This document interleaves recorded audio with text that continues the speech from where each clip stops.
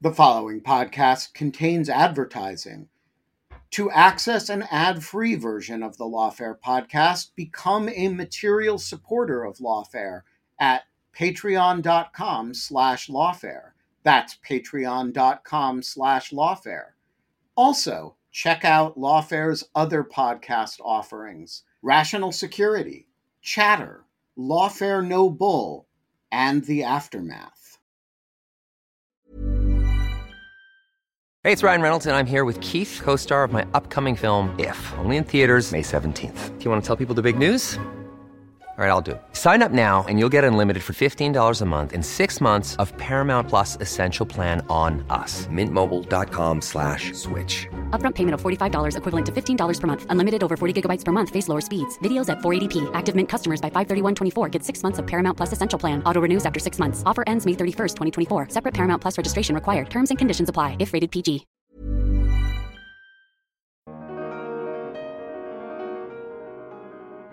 Even the two main groups who are supposedly on the same side, the internationally recognized government backed by Saudi and the coalition, and the southern separatists backed by the UAE, their coincidence, their coalition, their cooperation is paper thin, it's very fragile.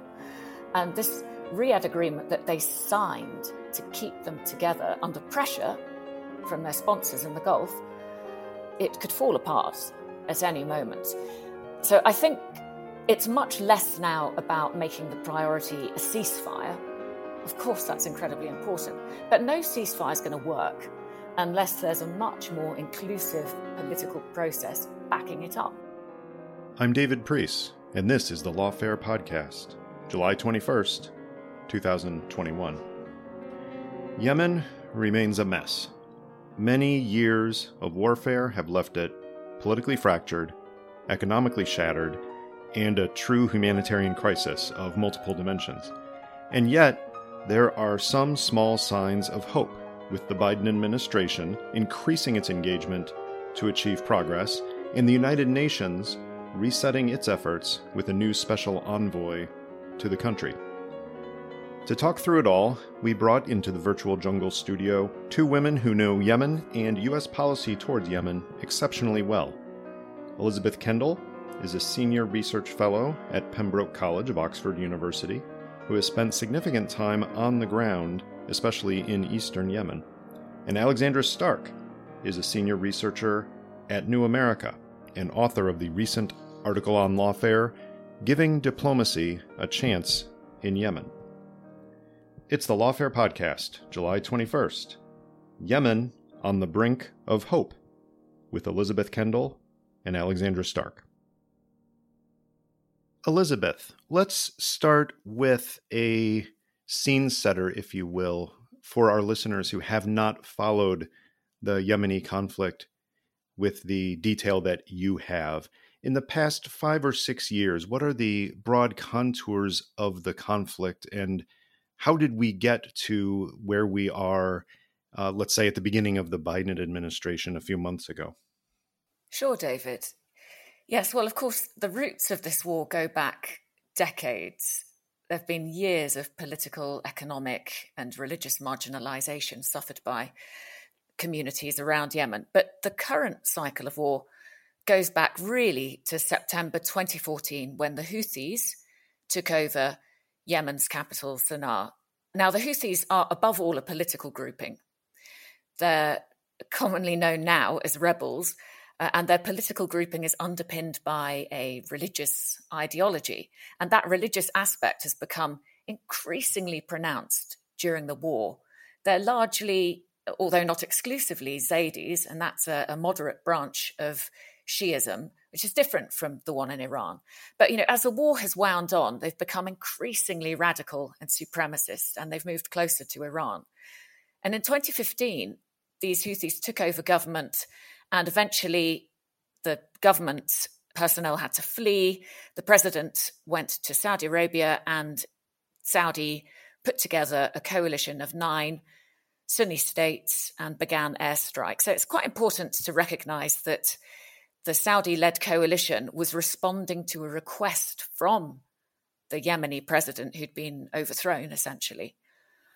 And it wasn't just launching a war on Yemen. Now, as the war progressed, perhaps in the first year one could say that it made good progress pushing back the Houthis, but that was followed by years of stalemate. And the coalition led by Saudi Arabia started to unravel a little. There was reputational damage. There'd been over 23,000 air raids to date, multiple strikes in each raid, haven't always been well targeted. And perhaps there's been some headway by government forces, by coalition forces in the past few weeks. But generally, over the past couple of years especially, the Houthis have had the advantage. They've been lobbing drones and missiles at Saudi Arabia since the war began, but many, many in the past 2 years.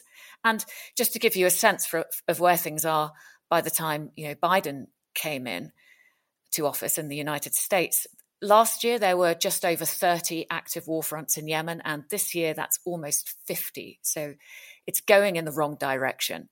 And the major coalition partners, the United Arab Emirates and Saudi Arabia, also finding it quite difficult to control their respective domestic forces.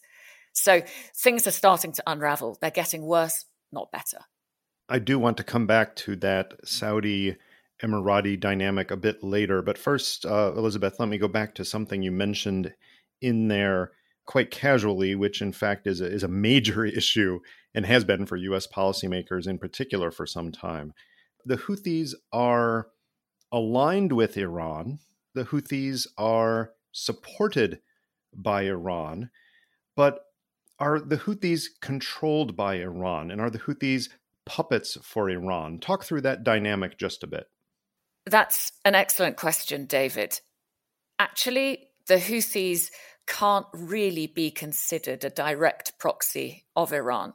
The Houthis are aligned with Iran, and they now, at least at this stage in the war, they are relying very heavily on Iran to replenish them with military advisors and with military hardware. Certainly the increase that we've seen in the sophistication of their weapons and the kinds of drones and ballistic missiles that they've been launching at Saudi Arabia are attributable now to Iran and Iranian intervention. So although Iran doesn't directly command and control the Houthis, it would be extremely useful if some agreement could be reached, perhaps separately with Iran, to stop supplying and assisting them. So Iran comes into this perhaps more broadly in terms of the wider international talks that are being held with Iran. It might be useful if built into those talks could be some mechanism for reducing Iran's intervention in Yemen. Thank you. That is helpful. Alex, let's turn to the U.S. side of the conflict, again, up through the Trump administration. What are the broad contours of United States impressions of the conflict, activity in the conflict, interactions with the direct parties to the conflict, as well as the brokers like Iran, Saudi Arabia, the Emiratis? Where has U.S. policy been, and what is that range of policy activity that we've seen up until January of this year? Yeah, so like Elisabeth said, the Saudi-led coalition's intervention began in March 2015 at the invitation of the internationally recognized government of Yemen, which had been pushed out by the Houthis. And at the time, Obama administration officials say now that they were more focused on other regional issues, things like the Iran deal negotiations, which were ongoing, and on maintaining a good relationship with Saudi Arabia and the United Arab Emirates, who led the coalition intervention, and who, of course, are important U.S. security partners, than they were about what was happening in Yemen per se. So the U.S. had been involved fairly extensively in counterterrorism operations in the past in Yemen. It's not as though the U.S. hadn't been involved at all, but the engagement with this conflict began with that Saudi-led coalition intervention that U.S. officials decided to provide support to. And part of the rationale was that they thought they could help the coalition, particularly in terms of their airstrikes, but also in terms of their operations more generally, to have more precision, to help them to avoid civilian casualties, to boost their capabilities, that kind of thing. So since the intervention started in 2015, the coalition's air campaign has been really notable for having a high number of civilian casualties and for these notorious incidents where they have hit civilian targets, including a large funeral, a school bus full of children, for example, really, frankly, awful strikes that the coalition didn't really have a good explanation for why that had happened. And so in the final year of the Obama administration in 2016, we do know now that US officials were increasingly worried about the strikes from an ethical perspective, of course, but also because they worried that US officials could even be implicated in war crimes. And so they had tried to work with the coalition to bring down civilian casualties. That didn't really seem to be working. And so they instead sort of pivoted to a plan of putting more pressure on the coalition publicly, especially after that large funeral airstrike. And that included putting a hold on a planned arms sale of precision-guided munitions. But that kind of went out the window when the Trump administration came into office. And essentially, Trump had a much warmer relationship with the leadership of Saudi Arabia and the UAE, was more concerned about that relationship and about U.S. arms sales than it was about Yemen. And so many would say they essentially gave a green light to the coalition to continue. So at the same time, though, the Trump administration did come under increasing pressure from the U.S. public as well as members of Congress and activists specifically. And that really intensified after the murder of journalist Jamal Khashoggi in late 2018. And so right after that, the U.S. did officially end aerial refueling for the coalition. In the summer of 2019, the UAE started to draw down most of its own forces in Yemen, although it is still involved through its proxies and through its relationships with groups on the ground. And I think Saudi Arabia also kind of started to see the war as this quagmire that was costly and kind of increasingly unwinnable. Thank you. Let's update that. We do have a new administration in, and we've seen something that we haven't seen much in U.S. history, which is an incoming president prominently talking about Yemen and making a speech that had helping to resolve the conflict in Yemen and change the dynamics there, a central part of it. Talk a little bit about the emerging Biden policy towards Yemen and any successes up till now. We'll talk in a few minutes about ways to position for the future, but any successes or failures up till now, just in these first few months of the administration? So I think it's actually important to understand all of that background that I just gave in order to understand what the Biden administration has done, because when President Biden made the announcement at his first foreign policy related speech as president in February, like you mentioned, that really prominently featured Yemen, which was kind of surprising and exciting. That really marked, I would say, a fairly significant shift in the U.S. approach. And I think maybe some of that has been forgotten now more than 5 months or so later. But the way that both previous administrations had engaged is different than what the Biden administration is doing. So Biden said that the United States would end U.S. military support for the coalition, and specifically offensive military support, which is important because the United States will still engage in what the administration deems to be defensive support, in support of Saudi Arabia and defending itself against Houthi attacks, for example. It has ended some arms sales, but has let some others go through, for example. It hasn't completely cut off support.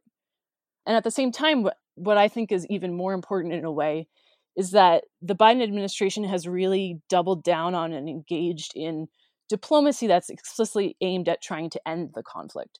So the UN-led process, the peace process, had been ongoing. Frankly, it was kind of dead in the water by the time that President Biden came into office. That's no shade to the UN team. They worked really hard and did their best, but they had almost been locked out of the process at that point. And I think the appointment of Special Envoy Timothy Lenderking, who has been leading U.S. diplomacy around this, has really helped to revitalize negotiations. Now, nothing that's happened since then has been a major breakthrough. There haven't been these like splashy banner headline moments, certainly. But I would argue that the diplomatic approach has shifted some things in a positive way. And of course, there are other things that you can look at to criticize or to say that they should do more of. But they have, first of all, like I said, reinvigorated the UN-led peace process. They have changed the incentives for some of the international actors, and especially actors that the United States has a closer relationship with, like Saudi Arabia and the UAE, frankly, Sure. to try to get them to come to the table and negotiate in good faith. I'd like to break down some of those factors in a few minutes, but first, Elisabeth, give us the kind of on-the-ground situation there from what Alex has talked about in terms of U.S. policy. Obviously, there have been developments in the last few months on the ground in Yemen itself, with the Houthis' rejection of ceasefire proposals, continued military activity. So if you can, respond to what Alex said, and in that process, get us up to date on the situation on the ground itself. Sure, David, yes. I agree with what Alex has said. Actually, it's very easy to blame the Biden administration for a deteriorating situation on the ground. But in fact, this is a deteriorating situation that Biden inherited. He's come in for a lot of criticism for having lifted, for example, Trump's designation of the Houthis as a foreign terrorist organization. Right. And, on the surface, it looks like that may have inadvertently empowered the Houthis because they have subsequently escalated their hostilities even further. But, in fact, the Houthis have been escalating their offensives on the ground in Yemen's center and north for months, many months before Biden entered office. And actually, Biden's work to revoke the terror designation probably did prevent a mass starvation. He did it on humanitarian grounds. And, he's taken other steps which do seem sensible. He's sanctioned individual Houthi leaders, not the whole movement. And of course, he's withdrawn support for offensive operations, not for defensive operations. And so I think when we consider that the war is now in its 7th year and Biden has been in office about 6 months, I agree with Alex that it's worth waiting around a bit. What we need to be really careful of is rushing to some kind of ceasefire agreement. It's not going to be solved quickly, and there are so many actors in this war that need to be brought in.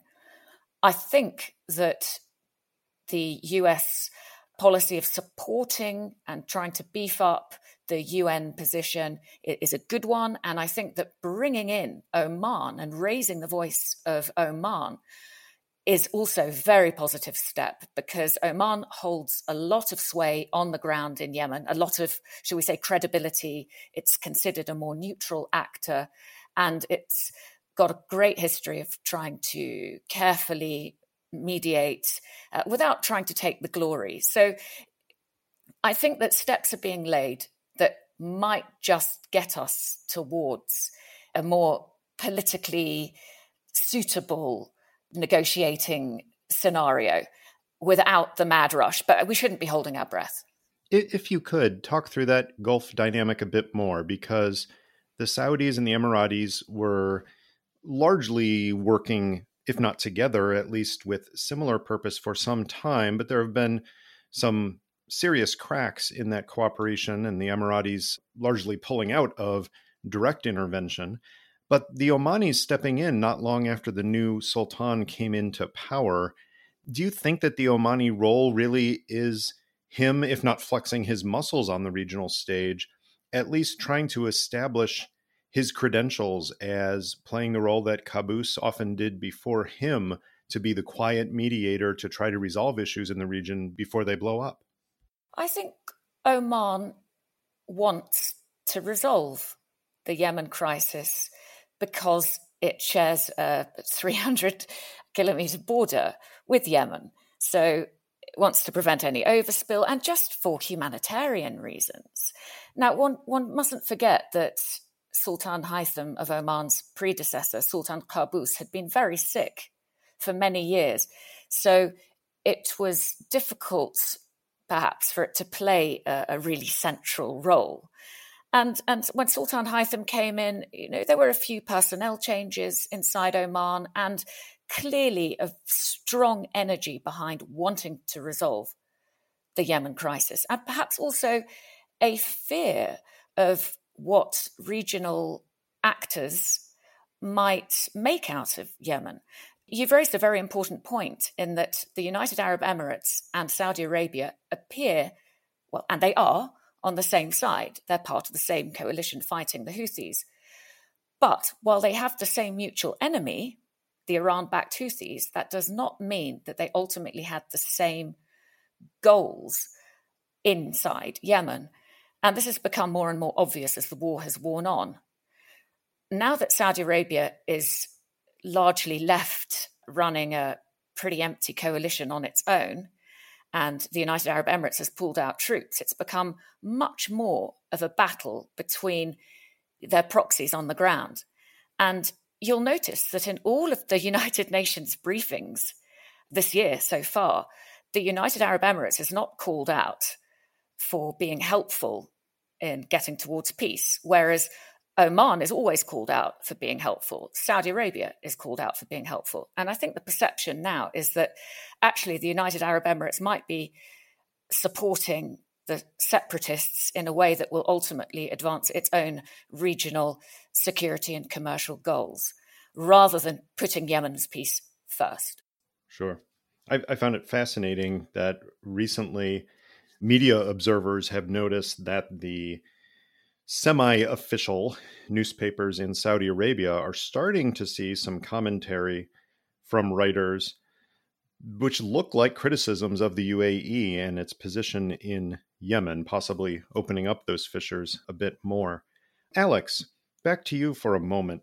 You mentioned that Tim Lenderking was going to be working as the special envoy on Yemen. I'm wondering if you could talk just a bit about what he brings to the table and whether there's a reasonable prospect that any of the parties involved are going to, respond more positively to his role and listen to him more than others who have preceded him. Yeah, Tim Lenderking had been a civil servant, and so he has a lot of really extensive experience in the region, has worked on the Yemen issue before, and so he brings all of that to the table, which I think is really useful. I think even more important, though, is that the Biden administration has clearly signaled that it's behind these diplomatic negotiations and that the United States is willing to kind of put some pressure on the various parties and stakeholders to try to reach an agreement. So I think it's really important to say that diplomacy in these kinds of civil wars or internationalized civil wars, if you prefer, is really difficult. The situation on the ground in Yemen, as Elisabeth has already outlined, is so complicated. It has only become more so since the fighting started.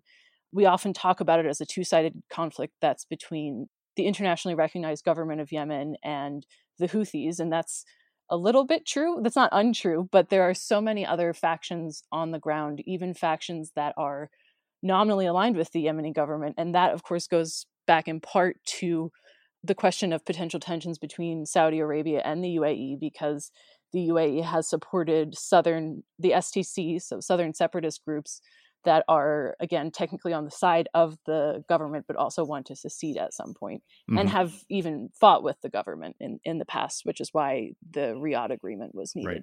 So all that is to say, and I could go on and on about how complicated the situation is and the different dilemmas that negotiators really face. And just to say, there's really no low-hanging fruit here. And so any steps forward in diplomacy and negotiations are probably not going to be major breakthroughs, frankly. I would love it if they were, but I don't expect to see that. I expect to see more of these sort of smaller steps towards, hopefully someday, a more comprehensive negotiation process and a comprehensive peace. Quality sleep is essential. That's why the Sleep Number Smart Bed is designed for your ever-evolving sleep needs. Need a bed that's firmer or softer on either side? Helps you sleep at a comfortable temperature? Sleep Number Smart Beds let you individualize your comfort, so you sleep better together. J.D. Power ranks Sleep Number number 1 in customer satisfaction with mattresses purchased in-store. And now, save 50% on the Sleep Number Limited Edition Smart Bed for a limited time. For JD Power 2023 award information, visit jdpower.com/awards. Only at a Sleep Number store or sleepnumber.com. Hey, it's Ryan Reynolds, and I'm here with Keith, co-star of my upcoming film, If, only in theaters May 17th. Do you want to tell people the big news? All right, I'll do it. Sign up now and you'll get unlimited for $15 a month and 6 months of Paramount Plus Essential Plan on us. MintMobile.com/switch. Upfront payment of $45 equivalent to $15 per month. Unlimited over 40 gigabytes per month. Face lower speeds. Videos at 480p. Active Mint customers by 531.24 get 6 months of Paramount Plus Essential Plan. Auto renews after 6 months. Offer ends May 31st, 2024. Separate Paramount Plus registration required. Terms and conditions apply if rated PG. Hey, Lawfare listeners. Ben Wittes here. Want to tell you about the first time I got a report from the folks at Delete Me. It was shortly after I started using the service back in 2022, and they sent me their first privacy report. I have since gotten 8 others, and it contained some shocking information. They had removed my data from 56 separate data brokers, that this had included 133 separate records, including 621 individual pieces of personal information. The data broker with the most information about me was a company I'd never heard of called People by Name. And here's the thing. Since then, every couple of months, I've gotten another privacy report from Delete Me, and it always contains more information that they have removed from the data brokers about me. In the second report, they informed me they had removed my stuff from 41 data brokers, and that the one with the most information about me was called HLEC. I have no idea what HLEC is. So the other day, I got my latest report, and it includes 15 more data brokers with my personal information, 113 pieces of personally identifiable information.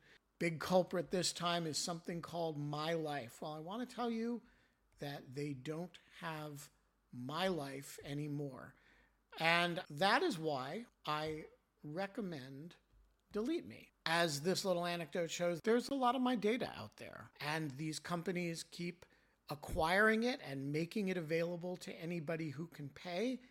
And I have slept a little bit more easily ever since I found a solution to this problem. And I want to stress, as I do every time, that I started using this before Delete Me started advertising with Lawfare. Delete Me finds and removes any personal information you don't want online, and it makes sure it stays off. And that's the point of this little story, that, they keep coming back. You can get it removed once, but they'll put it back, and then Delete Me comes and takes it off again. It's a subscription service that removes your personal information from the largest people search databases on the web, and in the process helps prevent potential identity theft, doxing, and phishing scams. Delete Me sends you regular personalized privacy reports, just like the ones I've been describing, showing what info they found where they found it, and what they removed. And critically, as this story reflects, it isn't just a one-time service. It's always working for you, constantly monitoring and removing the personal information you don't want on the internet. It does all the hard work of wiping you and your family's personal information off the web. Data brokers hate Delete Me, which is why I like it.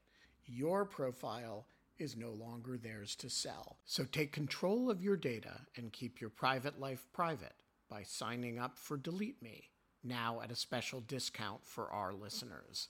Today, get 20% off your Delete Me plan when you go to joindeleteme.com/lawfare20 and use promo code lawfare20 at checkout. The only way to get 20% off is to go to joindeleteme.com/lawfare20 and enter code lawfare20 at checkout.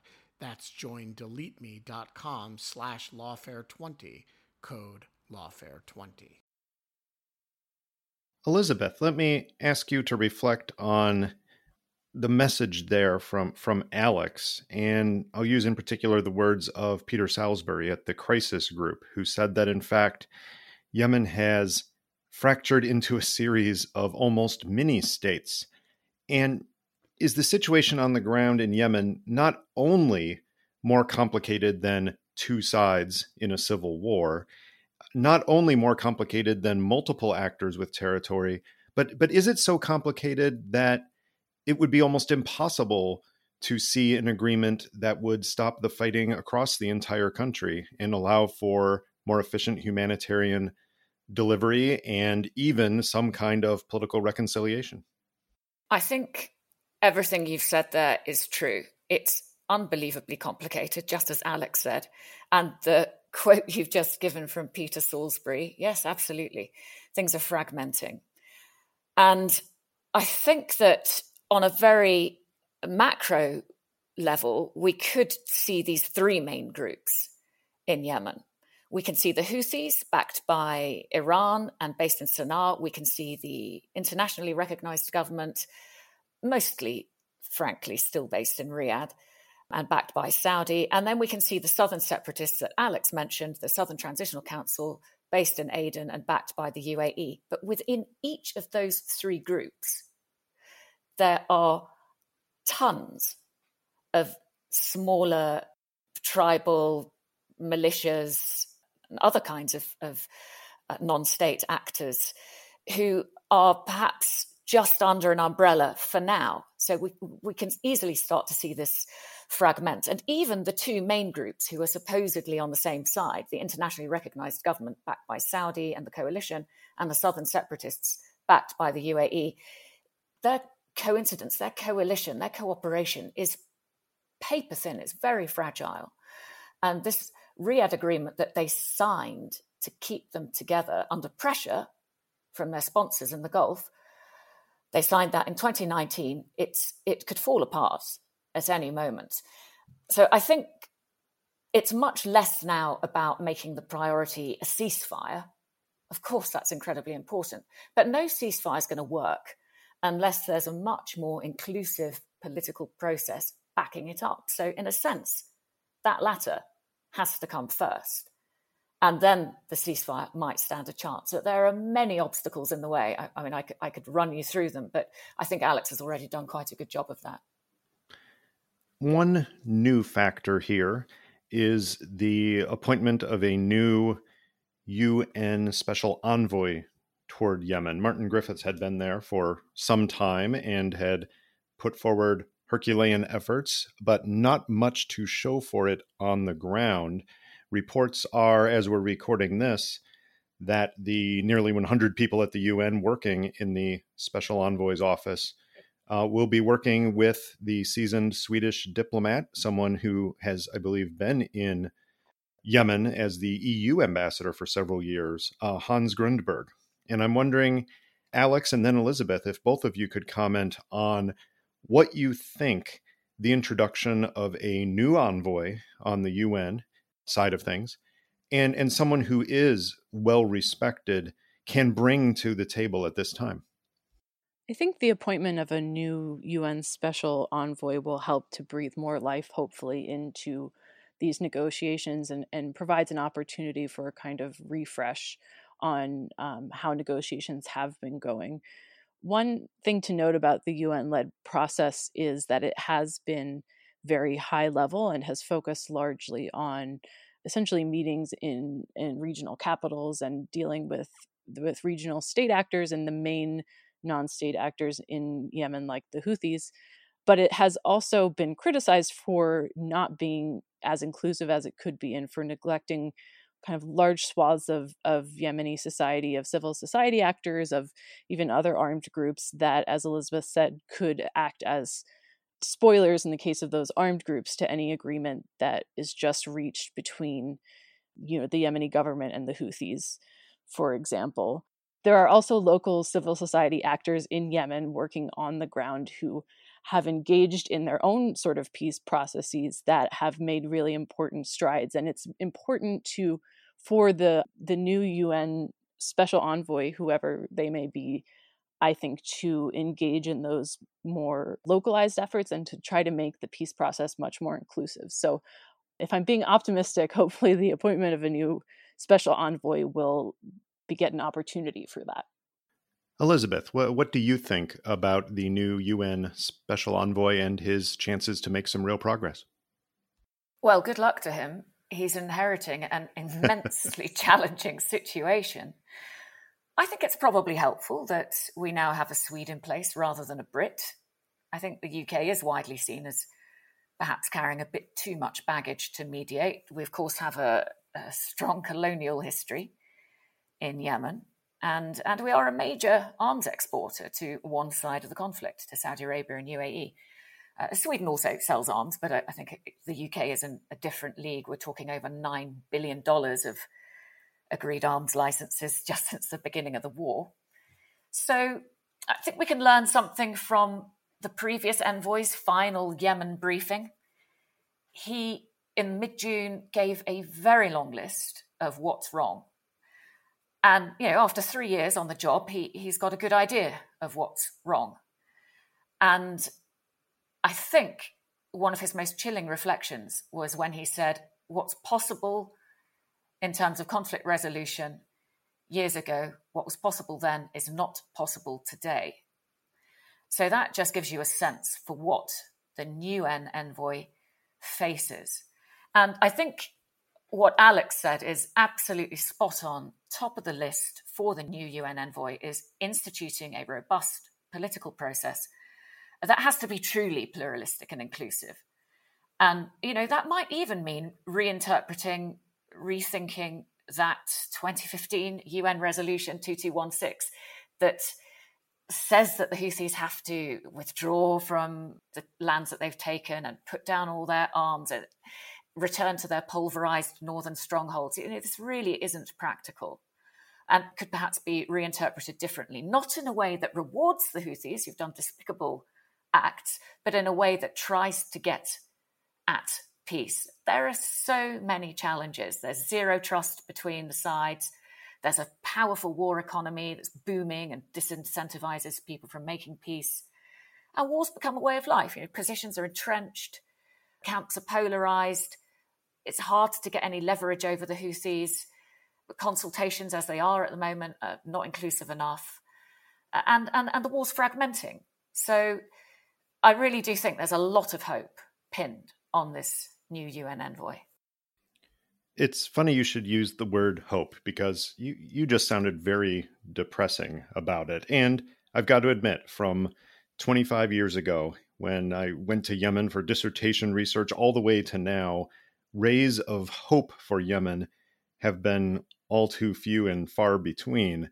But Alex, in Lawfare recently, you wrote that the Biden administration's diplomatic efforts have reinvigorated the UN-led negotiations and changed the incentives of many of these key regional players in what you call fruitful ways.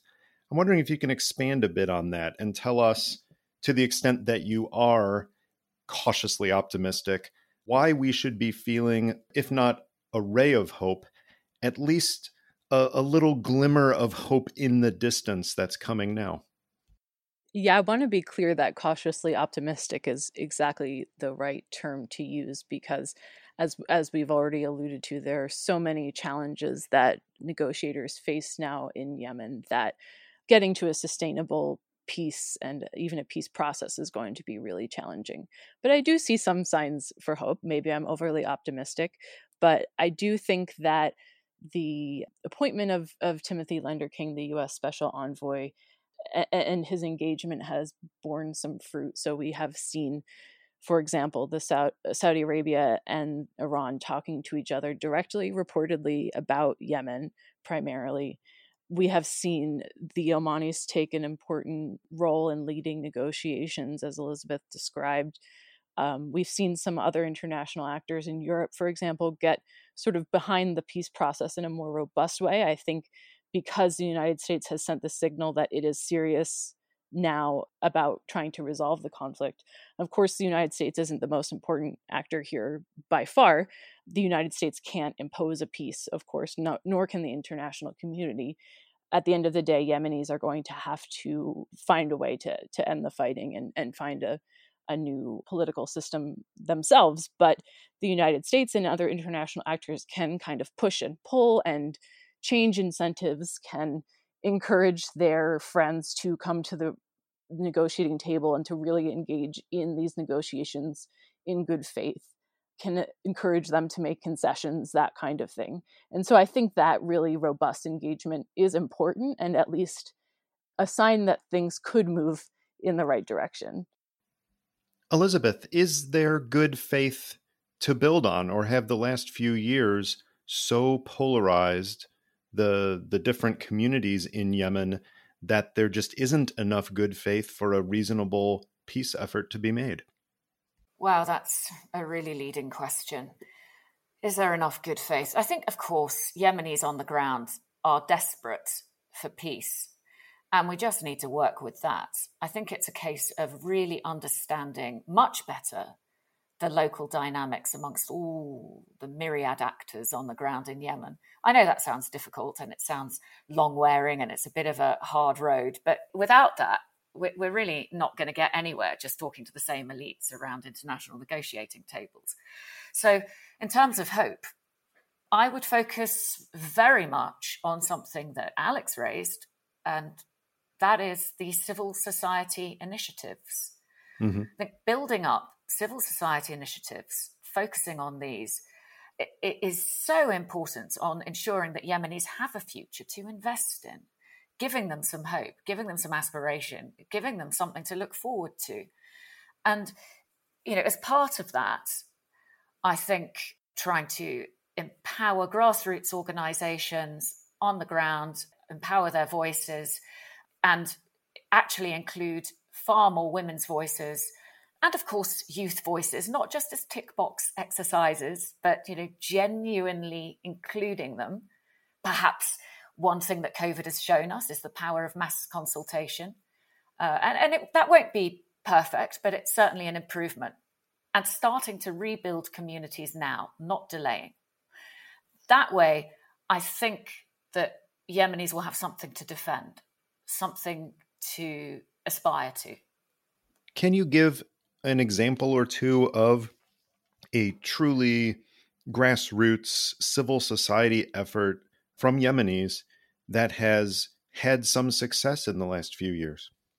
Well, I could give you an example from some work that I support in the east of Yemen, which is tiny. It's really very grassroots, but it could be rolled out.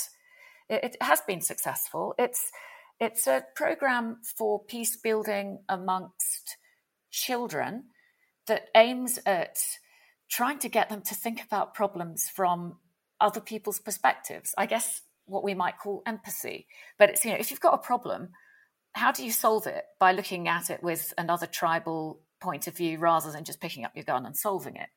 And we're using a lot of local, what we call facilitators, half of them women, and getting them into 26 schools or even just tents where locals can gather, and getting kids to do really fun activities that are incredibly interactive, and they absolutely love it. Everyone's involved, and they are starting to think about taking a bit more responsibility about, hey, listen, if I want to get to this place, what are the steps I need to do to get there? How can I help?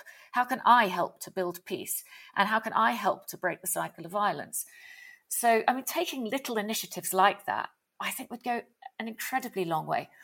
One of the problems is that finding these initiatives is difficult because once you've got a website, an international proposal in with one of the big aid agencies, English speakers, political contacts, all the right certificates, the chances are you're way up the corruption scale. So, we need to make better contacts on the ground through, I have a committee called a coordination committee in the east of Yemen, which tries to seek these things out and then try to build them up. So in short, working with existing local grassroots initiatives rather than trying to parachute in brilliant ideas from abroad. Alex, let's wrap this up with your take on that initiative in a larger sense. Let's paint a positive picture, which is some of those grassroots efforts, let's say, do take hold. They do expand. They do share best practices across the country. Maybe the U.S. representative or the UN special envoy does reach some kind of a understanding, if not a breakthrough, with several of the parties. Maybe they just get tired of fighting for increasingly small amounts of territory. Let's look forward 6 months or a year. What do you think is the reasonable best case scenario we could be seeing in Yemen?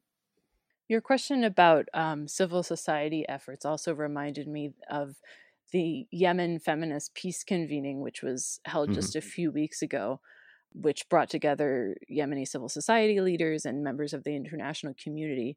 And they're working on building a roadmap towards peace, which incorporates elements, not just a ceasefire, which of course is important, but also things like longer term disarmament, transitional justice, that kind of thing. So I think that's another great example of kind of a civil society led effort that could be incorporated into these higher level UN led peace processes. But your question was about the best case scenario. So it's funny, I'm in a way both pessimistic and optimistic at the same time. I don't expect to see a major breakthrough within 6 months or even a year. I think, in fact, if we did see something that looked like a major breakthrough, we might even be a bit suspicious of that, because, as Elisabeth has articulated so clearly, the situation on the ground is so complicated that there isn't going to be one kind of ceasefire agreement, say, between the Saudis and the Houthis that ends the fighting and everything is great and we're on to peace negotiations. I think any diplomatic progress forward will be, frankly, slow moving and kind of painstaking and messy, and won't look hugely optimistic necessarily from the outside. But the important thing, again, like Elisabeth said, is actually not to rush this process forward. I think one of the worst things that could happen, or a relatively bad thing that could happen anyway, there are a number of bad scenarios you can imagine, but would be for the international community to kind of slap together a paper agreement between the Houthis and maybe the Yemeni government and say, okay, we solved it. It's great. The conflict is over, and kind of wash its hands. And then you would have all of these factions who are still fighting on the ground. You would still have the same dire humanitarian situation, same high levels of poverty, inflation, all of the crises that we have now, but with less international attention. I think that would be a bad outcome. So what I would hope for in terms of a better case scenario is continued engagement from the international community in diplomacy and in these negotiations, and that they take a more inclusive look at trying to bring in these civil society actors, and women in particular, into negotiations so that there can be a long-term process and a political transition. We're going to pause there, and I say pause because something tells me that we will be continuing this conversation about many of these same dynamics many months and perhaps years from now. Elisabeth and Alex, thank you both for joining us. Thank you. Thanks so much. The Lawfare podcast is produced in cooperation with the Brookings Institution. Please rate the podcast, share the podcast, and communicate about the podcast on your social media of choice. Remember, you can get ad-free versions of this podcast by becoming a supporter of Lawfare on Patreon. This episode is edited and produced by Jen Patja-Howell. Hamza Shatu is our audio engineer. Sophia Yan performed our music. As always, thanks for listening.